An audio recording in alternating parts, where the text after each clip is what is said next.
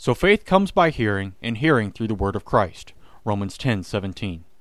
St. Paul reiterates the necessity of hearing the word of God to create, renew, and strengthen faith in believers.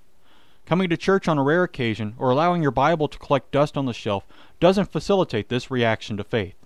In fact, it can actually harm your faith. Think of it this way.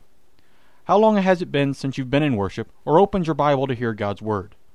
Now imagine that you haven't eaten in that same amount of time.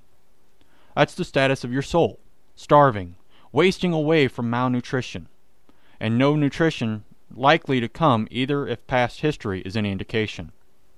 Now, of course, I'm not talking to everyone, because there are still many people who come to worship regularly. They still read their Bibles on a regular basis. They have little fear with what is going on in the world and all the struggles. They know who is in charge and whose they are.